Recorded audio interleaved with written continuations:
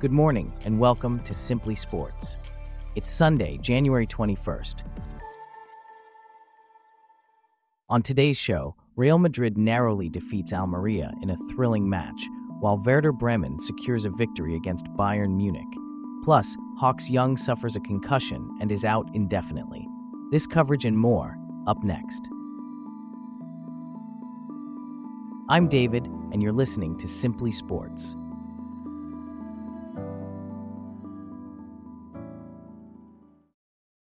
We start off with a dramatic last-minute goal by Dani Carvajal that has given Real Madrid a 3-2 comeback win against Almeria in a LaLiga match that was riddled with VAR controversy. This victory puts Madrid at the top of the LaLiga standings with 51 points, 2 ahead of Girona. Here to discuss this further is our sports correspondent, Bella. Bella, can you walk us through this intense match? Certainly, David. Almeria, despite being at the bottom of the league and winless after 21 La Liga matches this season, took a 2-goal lead in the first half. Largi Ramazani and Edgar Gonzalez scored for Almeria, while Madrid didn't record a single shot on target. Real Madrid's manager, Carlo Ancelotti, made 3 changes at the start of the second half, which seemed to invigorate his team. And then we saw the VR controversy. Can you explain what happened? Absolutely. The first major VR incident came in the 56th minute when Madrid was awarded a penalty for a debatable handball. Jude Bellingham converted the penalty to reduce the deficit. Then Almeria had a goal ruled out after a long VAR check, with the referee deciding there was an infringement in the build-up. Madrid's equalizer was initially ruled out for a handball by Vinicius Jr., but was later awarded after another VAR review. This decision left Almeria's players and manager, Asier Garitano, furious. And then, in the 9th minute of stoppage time, Carvajal scored the winner. What was the reaction to this? Almeria's Gonzalo Malero told DAZN that they felt robbed, saying that what happened went beyond all limits.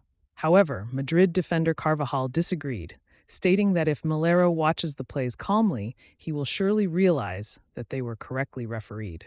He also thanked their fans for their support. A truly dramatic match with a lot of controversy. Thanks for your insights, Bella. In recent NBA news, Atlanta Hawks guard Trae Young has been diagnosed with a concussion after leaving Saturday's game against the Cleveland Cavaliers. Young left the game in the fourth quarter after taking a charge from the Cavaliers' Isaac Okoro and getting hit in the face by an inadvertent elbow. He did not return to the game. Here to discuss this further is our sports correspondent. So, Charlotte, what does this mean for Young and the Hawks moving forward?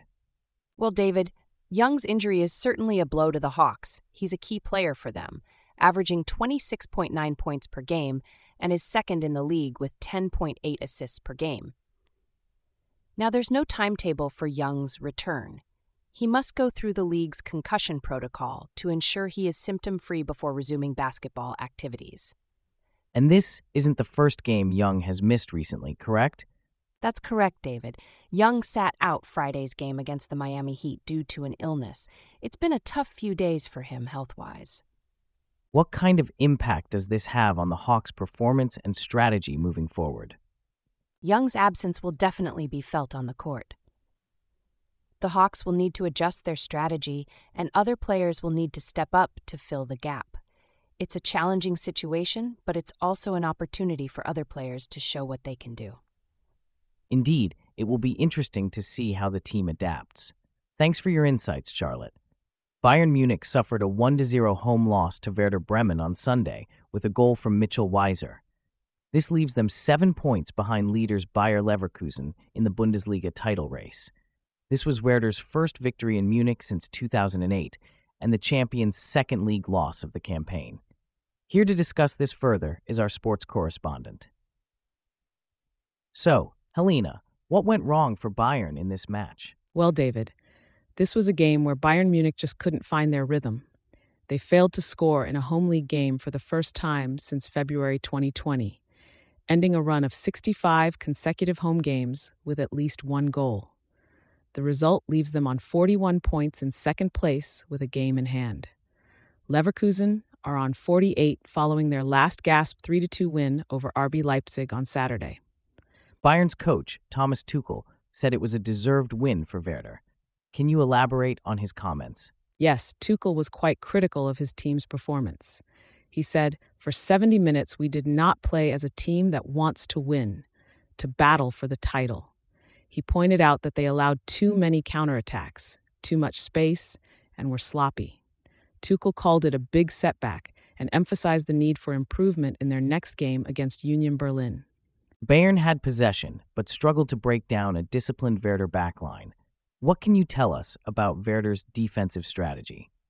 Werder Bremen came into this game with a clear plan to frustrate Bayern Munich, and they executed it perfectly. They were disciplined and organized at the back, making it difficult for Bayern to break them down. They also posed a threat on the counter, with Justin Jinma's effort being disallowed for a foul at the start of the move. However, former Bayern player Mitchell Weiser did manage to score in the 59th minute, shaking off Alphonso Davies and firing an unstoppable shot past keeper Manuel Neuer. Despite the loss, Bayern remains a strong contender in the Bundesliga. What do they need to do to bounce back from this setback?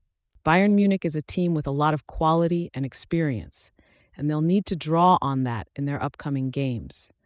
They'll need to be more clinical in front of goal and tighten up at the back to prevent counterattacks.